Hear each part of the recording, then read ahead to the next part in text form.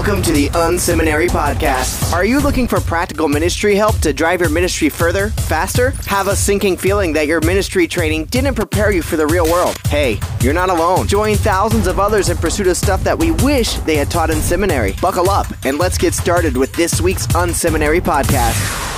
All right, well, welcome to the Unseminary Podcast. My name's Rich Birch. So glad that you've decided to spend some time with us today. We have a real treat on the show today. We have Dan Reiland from 12 Stone Church. Super glad to have you on the show today, Dan. Thanks. It's great to be with you, Rich, and I'm looking forward to our time together. Oh, thank you so much. Well, Dan, for folks that don't know you or your ministry, the church you're at, why don't you give us a bit of your context? Tell us a little bit about where you are. Sure. Well, I'm a transplant from San Diego, and I've been in Atlanta, Georgia now 17 years, with John Maxwell for 20 years in ministry, but now at 12 Stone Church, a multi-site, 4 campuses, and I've been here, can you believe it, 12 and a half years, and I serve as exec pastor. Wow. Not a lot of people leave San Diego and go anywhere. That must have been the call of the Lord. You know what? When you trade the Pacific Ocean for the Chattahoochee River, you know that's God. Absolutely, that's amazing. As beautiful as the Chattahoochee is, you know. Right. When it's actually moving, you mean? Yeah. Nice. That's fantastic. So now, why don't you flesh it out a little bit more? Tell us about 12 Stone, your multiple campuses. You know, give us a sense of the ministry for people who haven't heard about it before. Yeah, well, the church is 25 years old. The founding pastor, Kevin Myers, is still here, and yet we feel in many ways that we rebirthed it about 8 years ago, and when we built another building, went multi-site, and changed the name, and we did a lot of radical moves, and so we kind of like to say it's an 8-year-old church or a 9-year-old church with 25 years of history, right? And you know, we there's a lot of creative energy in our worship services, a passion for evangelism. And of course, with both Kevin and I being mentored by Maxwell, leadership development is a dominant theme. But there's nothing we get more excited about than when people come to Christ. Period. Bottom line. Absolutely. And of course, with Easter coming, we're 20 something services, something like that coming up, and we're fired up. Oh, that's amazing. You know, that'll be great. Yeah, for folks who don't know, we're recording this right before Easter, and so Dan, I really appreciate you giving us time. In that busy schedule, I know that's always a tricky time leading up to that point. Now, clearly, you're leading. You're in a fairly large church context. It's a growing, thriving ministry.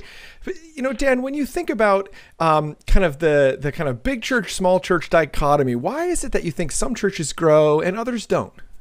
Well, I think for me, I always start with this sort of foundational thought, and that is next to the favor of God. I mean, you've got to start there, next to God's favor. And I'm not revealing necessarily a theological platform there, or we could go there if you want. But next to the favor of God, everything rises and falls on leadership. I really believe that. And so, without indicting anybody, I've been indict myself the same way. I think if there's a problem, and if the church isn't growing, the place we've got to start is with the leader. We've got to, yeah. Yeah, no, absolutely. And so you mean the kind of the senior leader, the structure of how the church is structured from a leadership point of view? What do you think?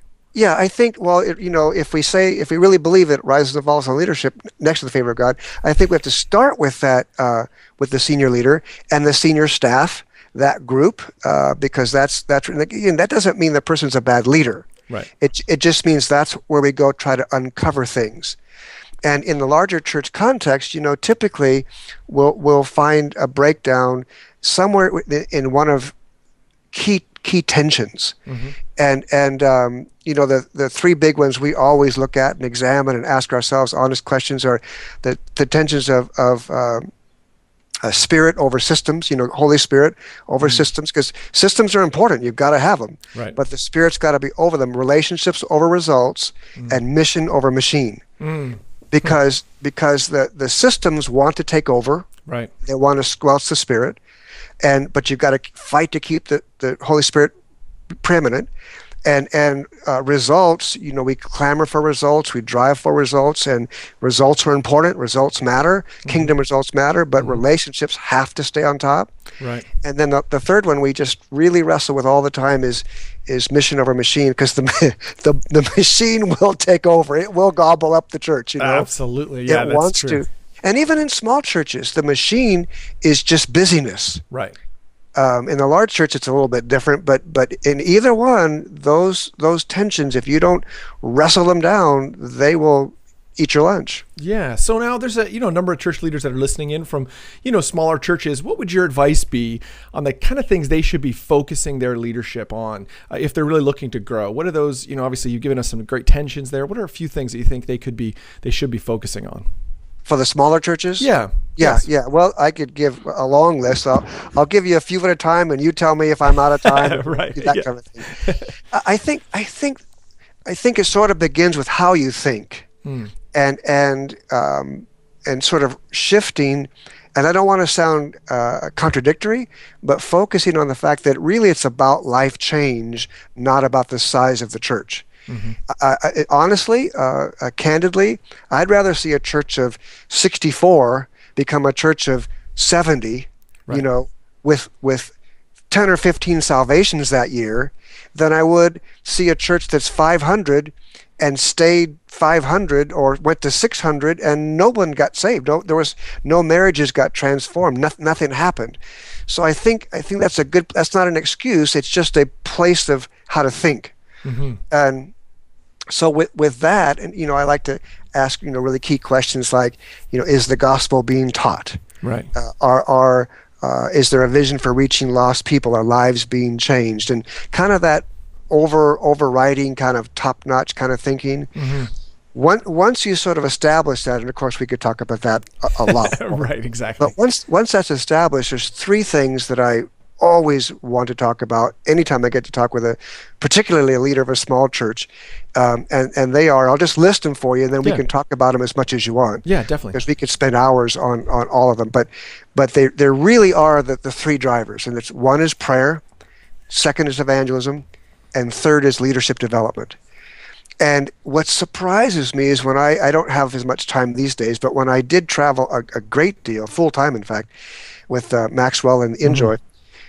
Those three things, when I was in the smaller churches, were the three things there were least of. Interesting. They were busy, they were discipling, they were preaching, they were visiting, they were good people, they were fellowshipping, they were having dinner on the grounds, But when I looked for evidence, and not a prayer meeting, but I mean prayer and outreach and leadership development, couldn't find it. I mean, dominantly couldn't find it. Absolutely. It's interesting. I was met with a church just last week that, they're coming to the end. Really, they're down to single digit number of people attending on a Sunday, and they're trying to figure out what they do next. And they've kind of come to that. They're trying to figure out what it looks like to, it's sad. It's like talking about disposing of assets and that sort of stuff. And it's a tough conversation. Yeah. But what would you say? Like, let's just walk through those. So let's say prayer. So I'm leading in a church. And I want to turn up the prayer temperature. What are some initial steps? No one's ever going to say, "Hey, I don't want to pray." No one's going to say that. Right. What are some steps you could take on that front? Great, Rich. And here too, my great risk at saying prayer and evangelism. People going, yeah, duh. Right. This is what it's about. But you know what? It is. So good question. The first thing is it needs to be passion, not program. Too often when I do find what I find, and again, all prayer is great, obviously, but I'll find like a prayer chain, a telephone chain, or a prayer meeting, and I'm just going to be blunt if that's okay, and the prayer meeting is more about sharing prayer requests and talking than it is prayer.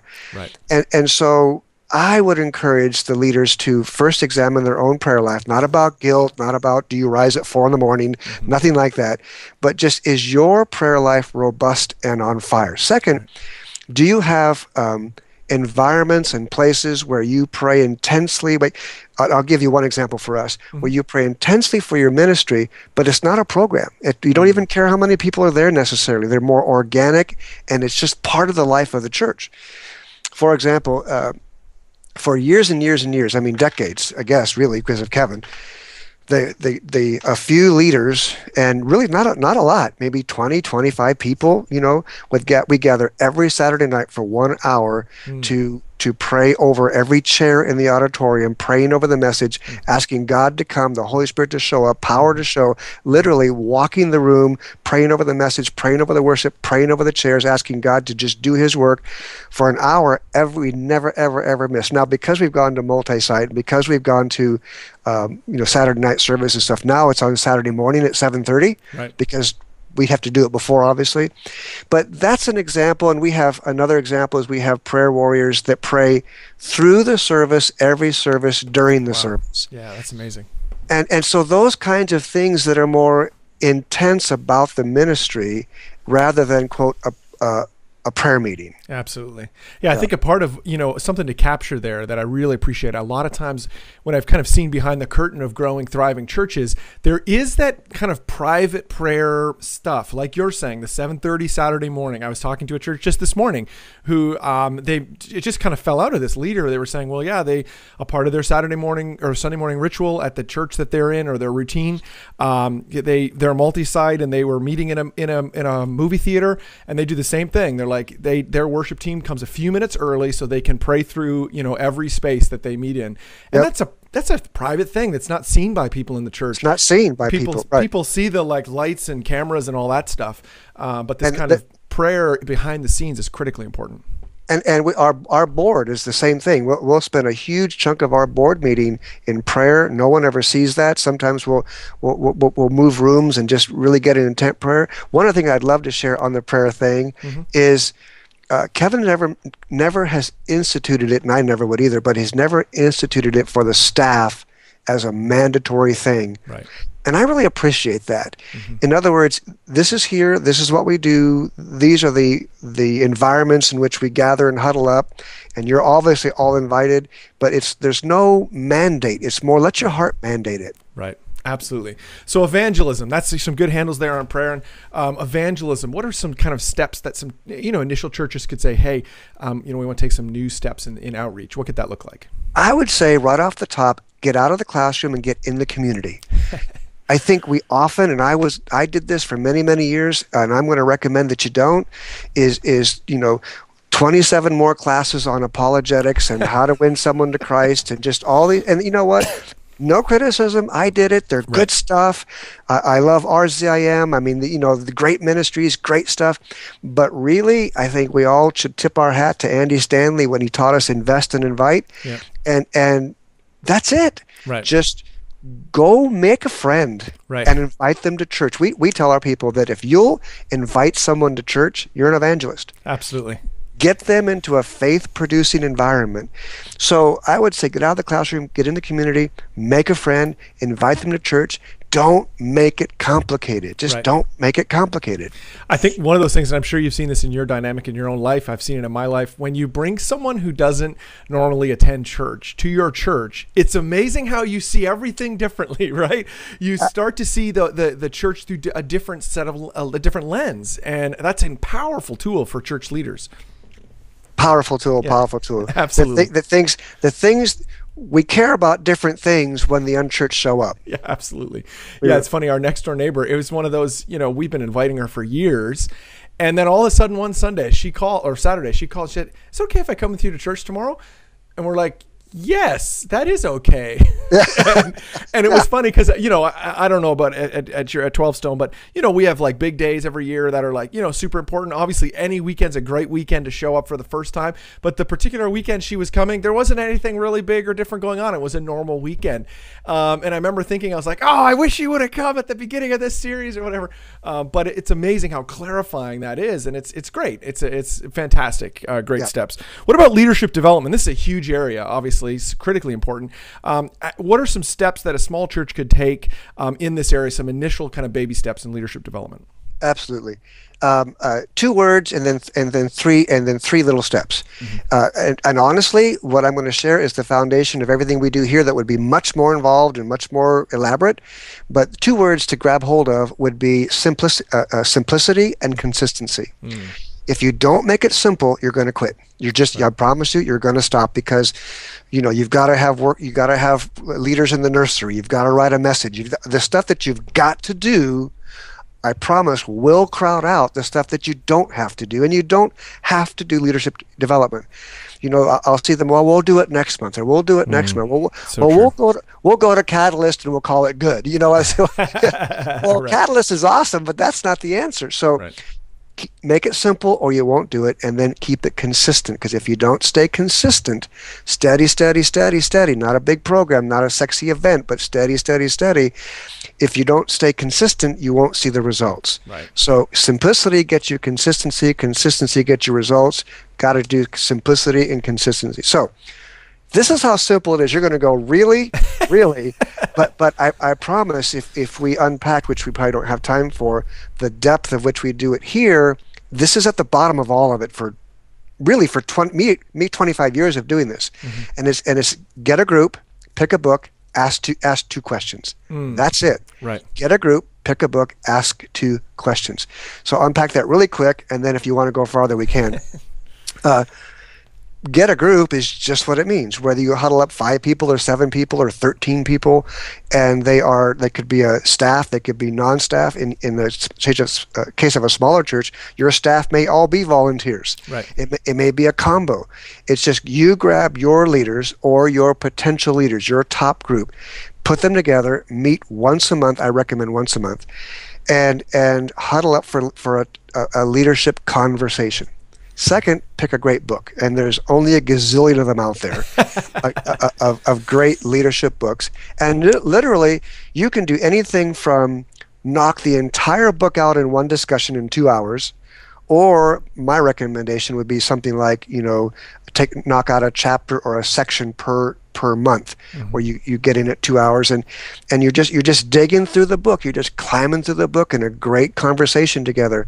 Now, I think the leader, of course, she's going to bring nuggets and thoughts to the table, and we've taken it to a place where we're going to do probably an hour teaching out of the book, you know, kind of a thing. But don't start there, because if you don't start simple, you won't keep doing it. Right. Then the 2 questions, and obviously you can write 39 questions, but you can just do 2 and you can pull it off really well. Is what are you learning? Just go around and talk about throughout the chapter with everybody in the group, what are you learning? And second, how are you applying it to your ministry or to your life in general? What are you learning and how are you applying it? Honestly, that's it. Get a group, pick a book, ask 2 questions. Nice. If you'll do that for a long time with multiple groups, oh my gosh. Right, it'll make a huge difference, right? Tons of traction off that, definitely. Massive. Nice. Now, what would you say? You know, what are some advantages you say that a small church has over a large church? You know, if you're sitting in a large church, you're like, gosh, I really wish we were a small church for these reasons. What would that be? Well, you can get in and out of the parking lot a whole lot easier. Very true. You'd be surprised how much we spend on police officers and how mad neighbors get. I'm for real. How mad neighbors get at us, and they love some people leave our central campus to go to our smaller ones because they can get in and out of the parking lot. Yeah, it's true. You know, but more, that's serious, but more seriously, I would say again, start with how you think. And when you start with how you think, I would share, remember that more people prefer smaller churches than people prefer larger churches. So true. And so we don't have to apologize. We don't have to feel bad. And large churches always start small. But people in general across America actually prefer a smaller environment because they can negotiate it better. They can navigate it better. The truth be told, if they could have all the talent and leadership and excellence of a large church in a small church, they would take that. Yes. And that's why I think campus ministry is flourishing, because you're getting these big churches who are shipping that quality to the smaller venues, and people love it. So I think some of the more listy kind of things that would come to mind would be, one, it's locally based. It's much more in the community. It's in the community. They can see what God's up to. They can see an immediate need and jump in that immediate need and make a real live impact. And the more you do that, the more the reputation of the church rises up as a church that matters, a church that's changing lives. Yep. I think another one, they're more agile. They can move faster. You know, it's the difference between 12 Stone's more like an aircraft carrier, and it's strong, it's powerful, but it moves slow. Right. where the smaller churches has more of a speedboat, a ski boat vibe. Yeah, totally. They can turn fast and move fast and respond fast and change fast and flip and do things. That's really good. I think the obvious one is relationships. Right. Even the best of larger churches, we struggle sometimes keeping up, and who are you and what's your name, and right. we try hard, but that's difficult when there's 15,000 people, Yeah, absolutely. But the relationship aspect, and then which is step into another one, the personal care. People, a pastor and staff and boards, their ability to personally care for, which lends to another one. I'll give one more. is discipleship. Right. One of the great trades and tensions in a larger church is discipleship becomes complicated. And we get criticisms of being surface and those kinds of things, and we work hard and dig hard, and we own that problem, we own that issue. Right. But in a smaller environment, there's nothing that stops you from deep and profound discipleship with pretty much everybody in the church who wants to. Right, exactly. I've served in fairly large churches over the years, and I went through a season where it was actually a privilege. I got a chance to have a number of kind of exit interviews as people were leaving our church, going, to another church. We were trying to be proactive to listen and learn. And it was interesting. And in all of those conversations, people weren't leaving our fairly large church and going to another fairly large church. They were always choosing a much smaller, triple digits, 100-person church, 110-person church, and which was a profound lesson. I'm like, yeah, that is, we get caught up, I think, in the programming and all that stuff that a large church can give you. But that wasn't, at least in that case, that wasn't what people were choosing. Is there anything else you'd love to share with people today before we jump into the lightning round? Maybe one other thing, or maybe one or two things.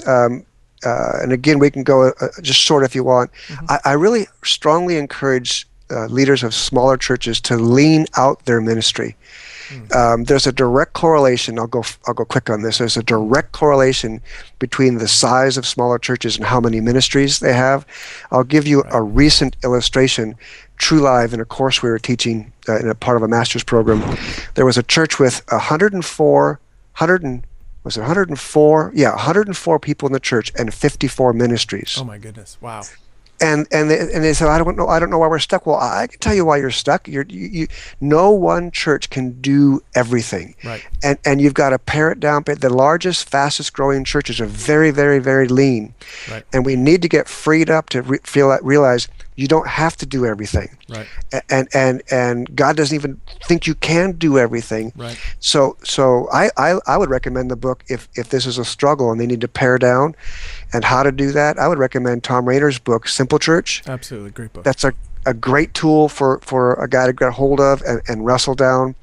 How you do that, of course, is a very careful process. You don't just stand in the pulpit and say, we're going to lean it out, Right. Because you might be the one out, but exactly. But it's a slow, steady process. And I would just offer one first step is stop adding. Just stop. That's the first, is stop adding, and then slowly begin pruning out the less productive, the less effective. So that's the one I would add as an add-on that I think is really important. Absolutely. This is the Unseminary Podcast. Stuff you wish they taught in seminary. Well, here we are in the lightning round. This is the part of the show where we step through the same questions with church leaders from a wide variety of backgrounds. Today we have Dan Reiland on the show from 12 Stone. Super glad to have Dan with us today. Dan, what's an online resource that you're using these days that's particularly helpful for you? Well, because of my role as executive pastor, I find myself going back and back again to churchstaffing.com. It is probably the best resource, really helps us out in finding, staffing, resourcing, discovering people, lots of tools from resumes to, everything you would imagine. I'd like to throw in a different thing here to offer something that we're so excited. It's an online resource, and we just launched it. We get calls constant for, can we have this? Do we have your usher manual? Can we have your new Christians? Can we get that sermon that, and the video you guys did? I mean, we just launched resources.12stone.com. Nice. Resources.12stone.com. And we're slowly filling it up. Everything's free. Everything's absolutely free, from just hundreds. Soon there will be hundreds and hundreds of resources on there, and we're hoping that I just got a call the other day, and I got to tell them it was from Jakarta, Indonesia, asking for our usher manual. Very cool. And I said, not only can you have it, here's our new site, and it's a strong engine. You can have anything you want. Nice. They got so excited. They got so excited. Yeah. That's fantastic. We'll link to that in the show notes so people can make sure they go over there and try that. We're always looking for free resources for church leaders, for sure. Cool. What's a book that you've read in the last, 6 months or a year that's had an impact on your ministry? Last one in the 6 months would be Boundaries for Leaders by Henry Cloud. And good book, surprised me. I thought I wouldn't like it because I thought I'd be too counsely, right. But it was actually quite strategic. But there was a chapter that sort of provided the hook for the book, and was worth the whole thing. I taught a lesson on it, and Cloud talked about the fact that he said you are ridiculously in charge, and he unpacked what that means and how we behave and how we don't when in fact we're ridiculously in charge. And underneath that was a driving thought of, take a look at your culture, take a look at your church, take a look at what you have, and everything there you either created or allowed. Wow, and that's convicting. That was convicting for me. I thought, wow, when I look around, everything, at least with staff and ministries, I either created it or allowed it. Right. And I thought, okay, if Cloud's right and I'm ridiculously in charge, then I've got to do something, you know. So that's a recent pretty good read. Yeah, that's great. What's another ministry that you're inspiring or kind of looking to that's inspiring you these days? Well, I'll name three. I've got three sort of sister churches that are larger and innovative, and we're kind of in a group together. Well, it's a much larger group, but three in particular that I just glean a lot from. One is called CCV, Christ Church of the Valley in Peoria, Arizona. Ashley Wooldridge is their XP. Don Wilson's the senior pastor. We connect well, and we learn so much from them. A second one would be Church of the Highlands. Chris Hodges, their XP, is Lane Schrantz. He's the one I would connect more with. Phenomenal work, brilliant guys. The third one is New Spring. Perry Noble, the guy I talk with a lot, is Jason Wilson. Jason, he's their XP. And they're just... those three churches, I mean, we could name lots and lots and lots, but those three are particularly helpful and innovative and doing great stuff, and we look to them a lot. Great. If you could get 15 minutes with any leader alive, and you just to pick their brain, who would you want to get that time with? You know what? That's a meltdown question for me. That's like name your favorite movie, and I'm going to have to go old school. Nice. My hero, Billy Graham. Absolutely. It's just, I know I could probably get more creative, but I just got to tell the truth. Yeah, absolutely. There's something about him. I had a goal of meeting him and having my picture taken with him 10 years into my ministry, which actually happened. Oh, nice. And had like 60 seconds with he and I and Maxwell. Nice. And he treated me, it was amazing. He treated me like I was the most important person on the planet. And he didn't know who I was. And just a amazing individual. And if I could actually talk with him for 15 minutes, I still would pick him. Absolutely. I think he might be the most mentioned on the podcast. Is he? We've had, probably 3 or 4 people have mentioned him. Obviously, he's had huge impact. Huge. Big time. All right. So when you're kicking back, you're trying to relax a little bit, trying to, get away from 12 Stone. What do you do for fun, just to kind of in your personal life? Well, I'm a sort of a closet guitar player, guitar collector. I don't know if it's that closet. It's pretty out there on your blog and that stuff. Well, I would say it's pretty well known. Also, I'm not very good, and I don't care because it's how I unwind. I love it. I've been playing since I was a kid, and now at this age and stage, I can collect some pretty cool guitars. So I love it. I'm a kid in the candy store when I get near a guitar. And when I hear a great player, it's just like, it's the best. Very cool. Well, Dan, I appreciate you being on the show today. If people want to get in touch with you, learn more about your ministry, you've got some books out there. How can they do that? How can they get in touch? I think one simple way is just go to my blog and danreiland.com, danreiland.com, and there's lots of articles and resources and things there for you. Otherwise, you can get me through 12 Stone Church. Yep. I'm easy to find online. People email me all the time, and you're free to do that. Great. Thanks so much, Dan. Appreciate you being on the show today. Hey, you're welcome. Thank you for tuning in to this week's Unseminary podcast. Don't be shy. We'd love to connect. Check out Unseminary Inbox. You can sign up at unseminary.com and we'll send you helpful training resources every week. Plus, you'll gain immediate access to our exclusive members area with tons of resources you can use. Connect with Rich on Twitter at Rich Birch or through email, rich@unseminary.com. Don't forget to check out the show notes for this episode at unseminary.com. It includes links to what we talked about today and more. Leave a comment. We'd love to hear from you. Did you enjoy today's episode? Drop by iTunes and leave a review. Thanks again for tuning in to this week's Unseminary podcast. Join us next week when we'll learn more stuff we wish they taught in seminary.